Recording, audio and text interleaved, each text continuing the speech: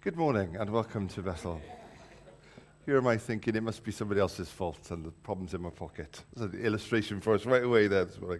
So for a few weeks now, we've been living with this theme of life in all of its fullness. We've been delving into it on Sunday mornings. If you're part of a small group here at Bethel, we've been picking that up in their sort of weekly sessions and really just trying to camp for a while in this passage and delve into what it is that Jesus is speaking about, what he's imagining, what he's describing in life in all of its fullness. So we're going to read this passage one more time this morning as we bring that series to an end. So it's John chapter 10. If you've got a Bible with you, you might like to turn to that passage, the shepherd and his flock. I tell you the truth, the one who does not enter the sheep pen by the gate, but climbs in some other way, is a thief and a robber. The one who enters by the gate is the shepherd of the sheep. The watchman opens the gate for him, and the sheep listen for his voice. He calls his own sheep out by name and leads them out. When he's brought out all his own, he goes on ahead of them, and his sheep follow him because they know his voice. But they will never follow a stranger.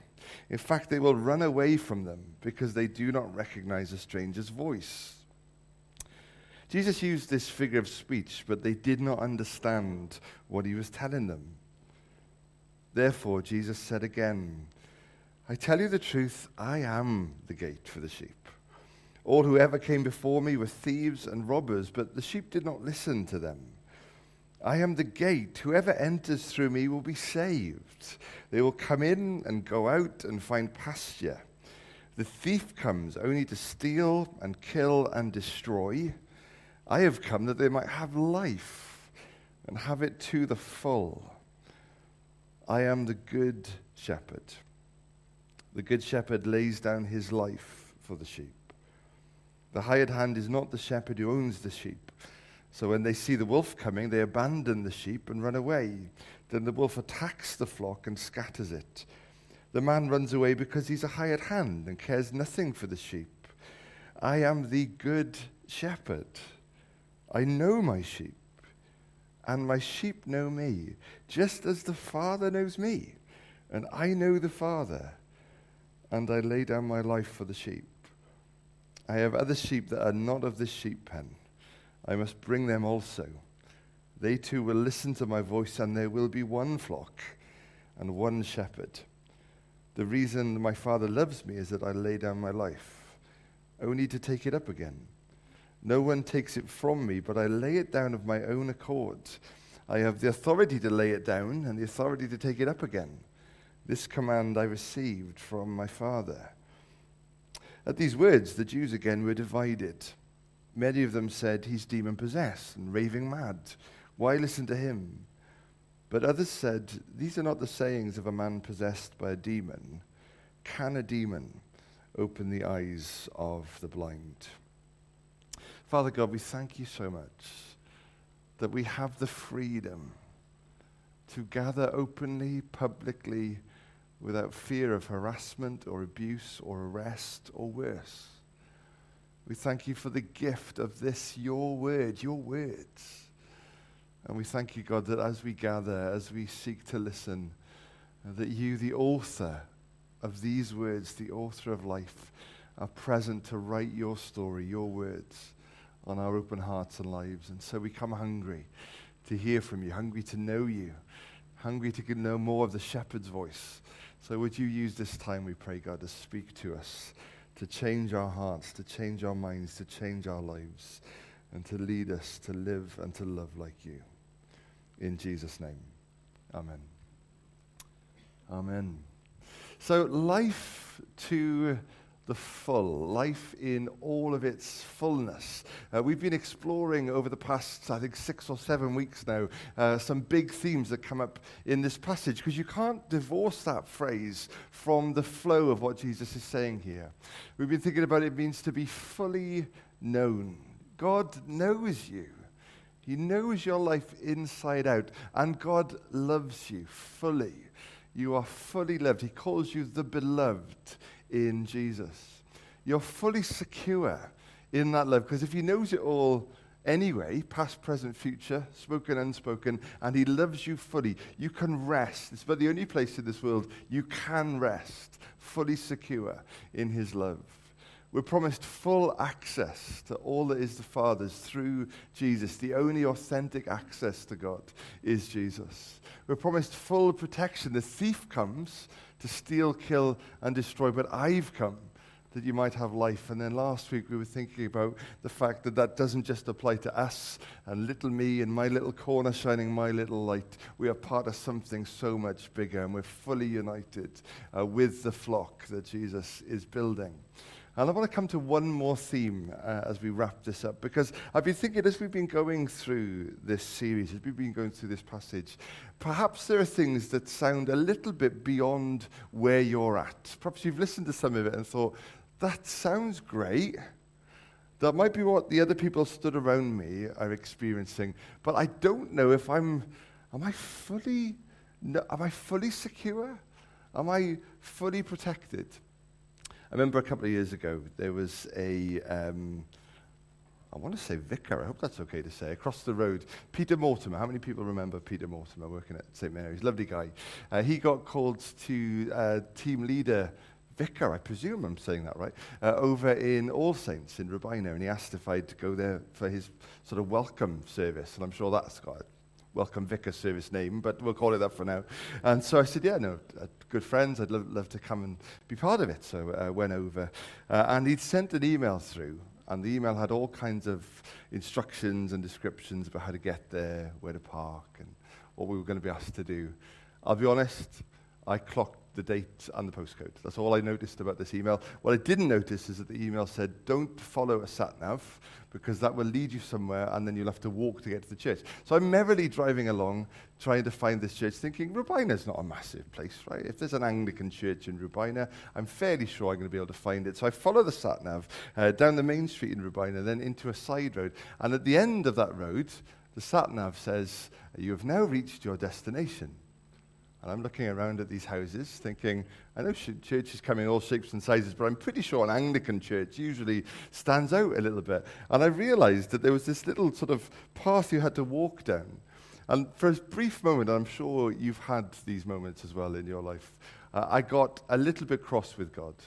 I said, God, you knew I had to be here for this thing today. You could have told me not to drive down this road. You parted the sea for Moses. You could have moved a little stream for me. But anyway, eventually I managed to work out how to get there. But it was this really awkward moment of being able to see it and know where it was and know that I needed to get there, but I couldn't physically work out how to get there.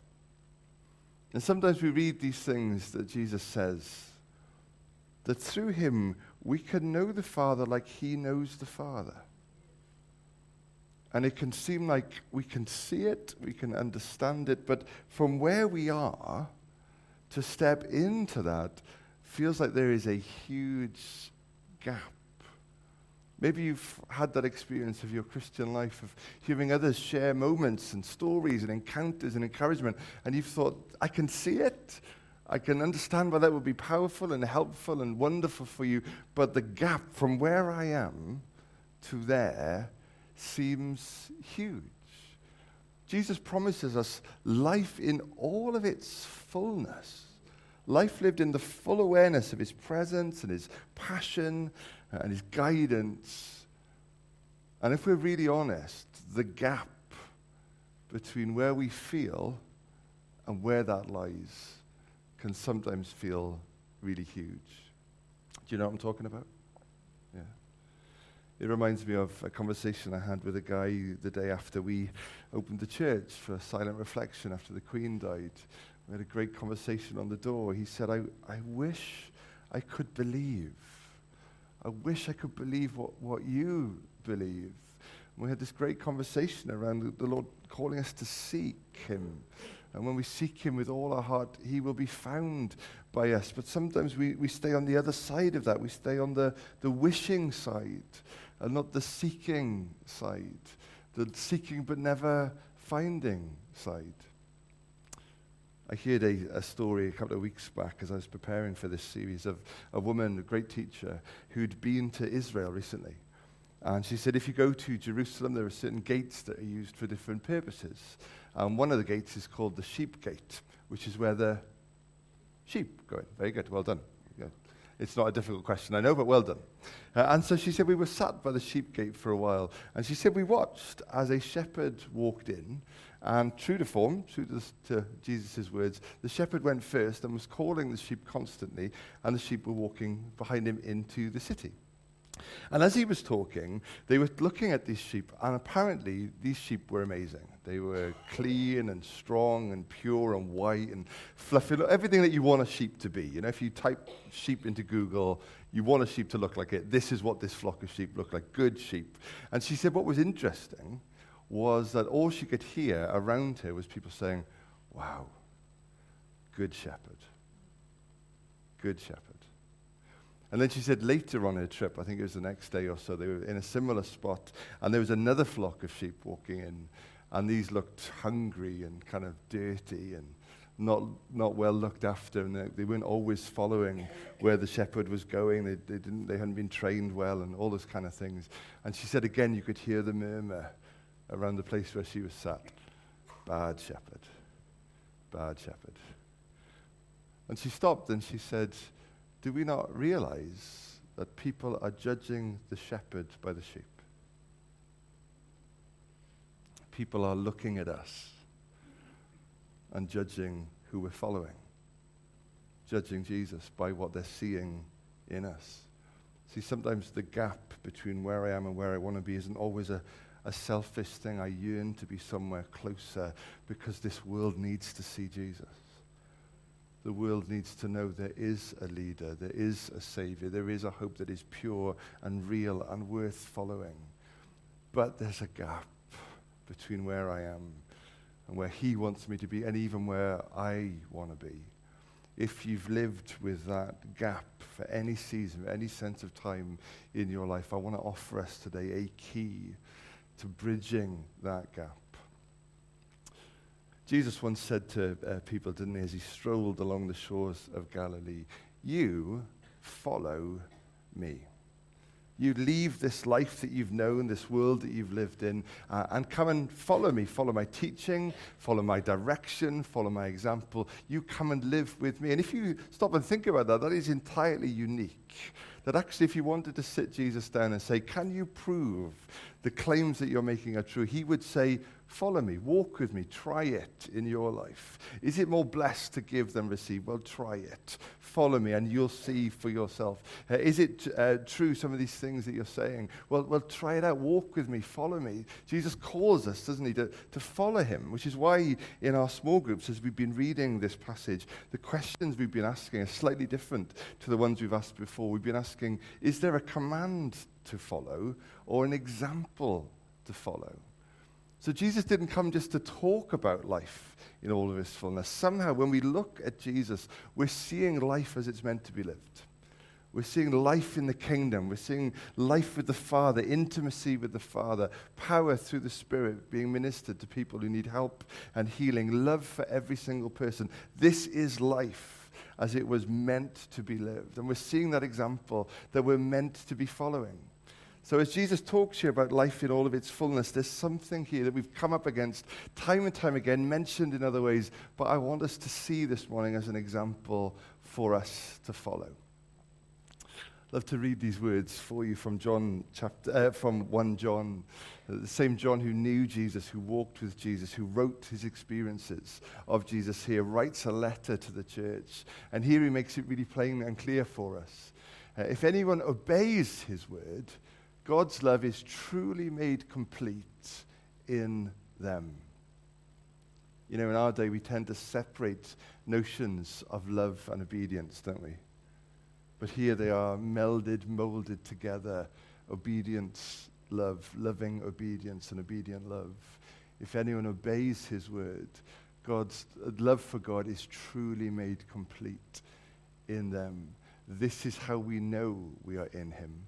Whoever claims to live in him must walk as Jesus did, or live, as Jesus did. Jesus was serious when he said, follow me.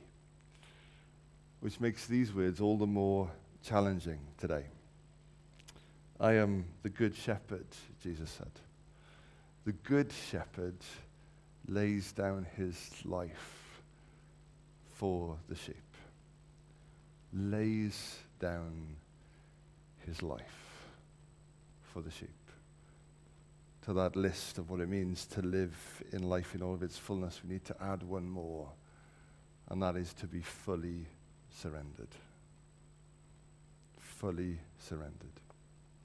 The word that Jesus is using here to talk about life in all of its fullness is an old Greek word that means psyche. It's where we get our word psychology from. It refers to the inner life of a person, both the vital living breath of a person. So every time you breathe in, that's psyche, but also the word we get soul from, the real, true core person. Jesus says, I lay down my breath, my actual very self, for the sheep. We often think, don't we, about Jesus' body being broken and his blood being shed, but we fail to comprehend this. He was laying down himself. He was giving himself for the sheep. You can't separate the two, can we? Life in all of its fullness, and in the same passage, that same word is used again. A life in all of its fullness is a life laid down. Not in order to access life in all of its fullness, but laid down for others. I lay down my life for the sheep. There's this incredible thing that happens when Jesus is taken to the cross. He's already endured a night of horrendous, horrific, unimaginable torture, and is then forced to carry his crossbeam to Golgotha, the place of the skull. And he's nailed there. Hands, feet lifted up above the earth, hovering between heaven and earth, crying out for us, interceding for us from the cross. Father, forgive them. Somehow this moment of brutality is a sacrifice that wins us forgiveness. And then he says, Father, into your hands I commit my spirit. And he breathed his last. There's plenty of things that we can control, but without access to our hands, none of us, in a human sense, naturally can control when we take our last breath. The picture is that of being offered to God. His life was not taken from him, it was offered to God. So much so that the Roman centurions, when they wanted to make sure that those who'd been crucified were dead before the Sabbath celebration, the Sabbath day, came to Jesus and realized they didn't need to break his bones, and they were surprised at that, because Jesus had decided the moment. He had offered his life to God, laid down his life. That's why he says here, no one takes it from me, but I lay it down of my own accord. I have authority to lay it down and authority to take it up. Now, just by the way here, this is kind of an aside to the theme that we're looking at this morning. I don't know if this has ever struck you. That is a real strange claim to make. I'm going to pin my whole message, my whole movement, my whole ministry on whether or not I come back from the dead. I mean, if you can't do that, that's a real strange claim to make. You could have pinned it on anything. And the words that he uses here, it's not I will live on in the example or the words or the hearts and minds of my followers. I have authority to take up my breath, myself again, receive that command from my Father. But I want to think about these words. No one takes it from me. I lay it down of my own accord. I've been thinking about this thing of being fully surrendered to God, of entering in fully to his words, his promises, his hope, his life in all of its fullness. And these words have got me thinking about surrender and the difference between an active surrender and a passive surrender. No one takes it from me. I lay it down of my own accord. The hope of Jesus, the grace, the forgiveness that is won for us at the cross, is not some afterthought. It's not something that happened just because it could now. It was a deliberate act, an active surrender. It's possible, isn't it, to live a kind of Christian life that is sort of quite passive when it comes to this stuff. If God wants something from me, he can take it.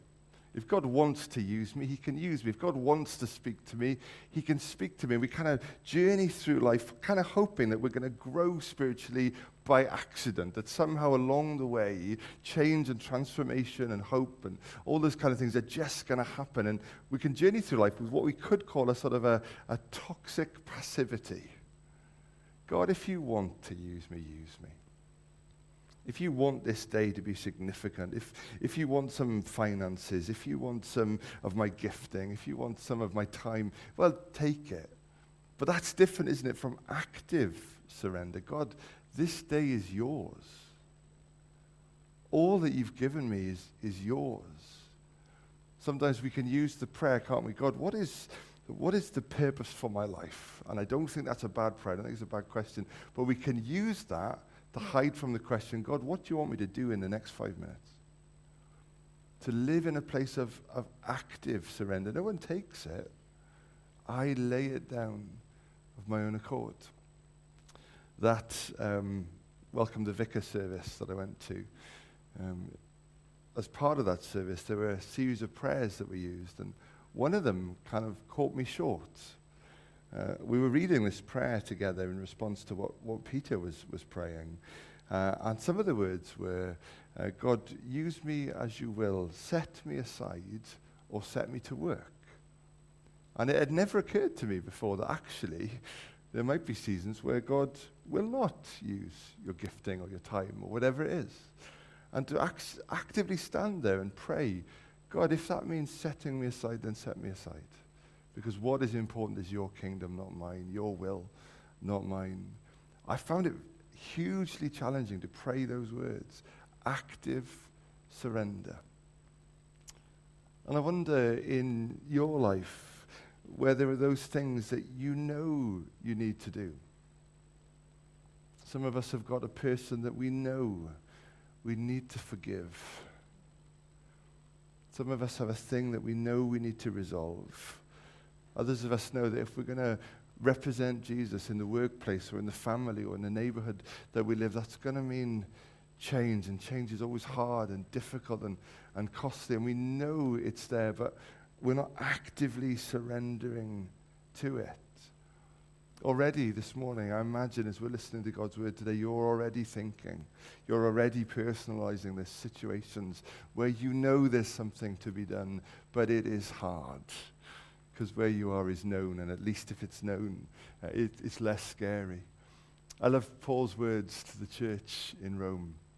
Therefore, I urge you, brothers and sisters, in view of God's mercy, so this is not to get mercy from God. This is in view. This is because God has been merciful to you, to offer your bodies as a living sacrifice, holy and pleasing to God.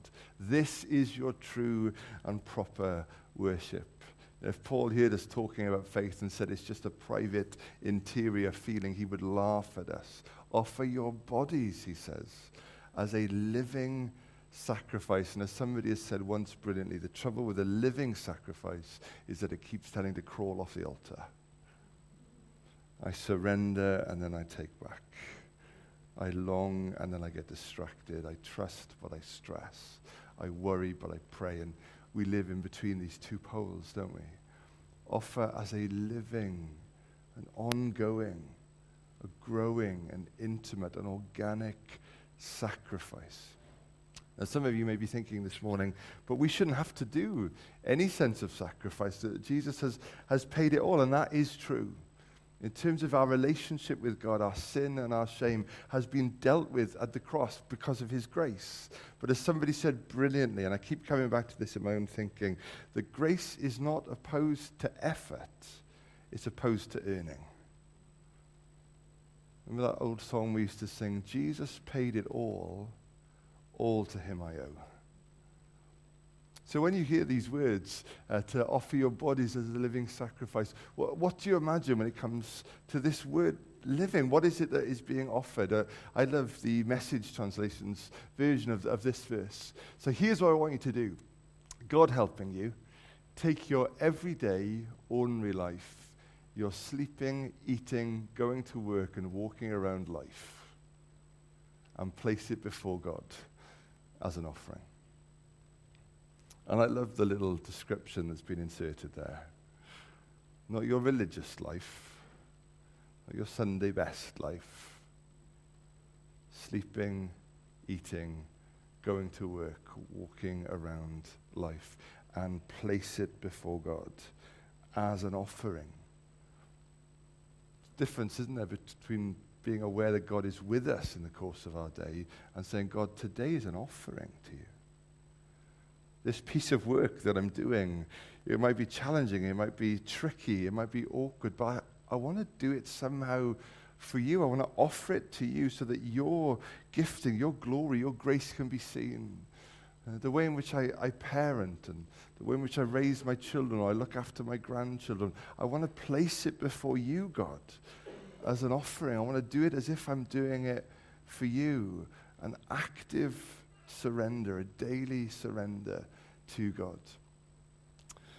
There was a guy that was used very, very powerfully by God, a guy called D.L. Moody. It's a great name for a preacher, Moody. And he was holding a series of revival meetings, and at the end of one of these, there was a chance for people to share testimonies. And in the course of a whole bunch of testimonies, one young guy gets up and says, do you know, I'm not quite sure, but I am going to trust and I am going to obey. We need more testimonies like that, don't we? You know, I love the testimonies that come out the other side of a struggle or an encounter. They're always great and inspiring and encouraging and helpful. But I love the testimony in the middle, in the gap. I'm not quite sure, but I am going to trust and I am going to obey. One of Moody's friends was there. I'd love him to have a funny name as well, but he doesn't. It's just called Samuels. And he was a hymn writer, and he wrote down this phrase, I'm going to trust and I'm going to obey. And that became the song, Trust and Obey. I don't know if you've sung that song. It's deeply challenging. It's one of those tunes that's really catchy, melody written by Sankey, and so you go out humming it to yourself. It's not a song you can whistle on the bus. It's a deeply challenging song. But we never can prove the delights of his love until all on the altar we lay. For the favor he shows and the joy he bestows are for those who will trust and obey. There's no other way to be happy in Jesus but to trust and obey. Active surrender.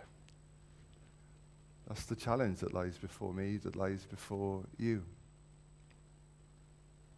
From the sublime to the ridiculous, how many people are watching I'm a Celebrity, Get Me Out of Here?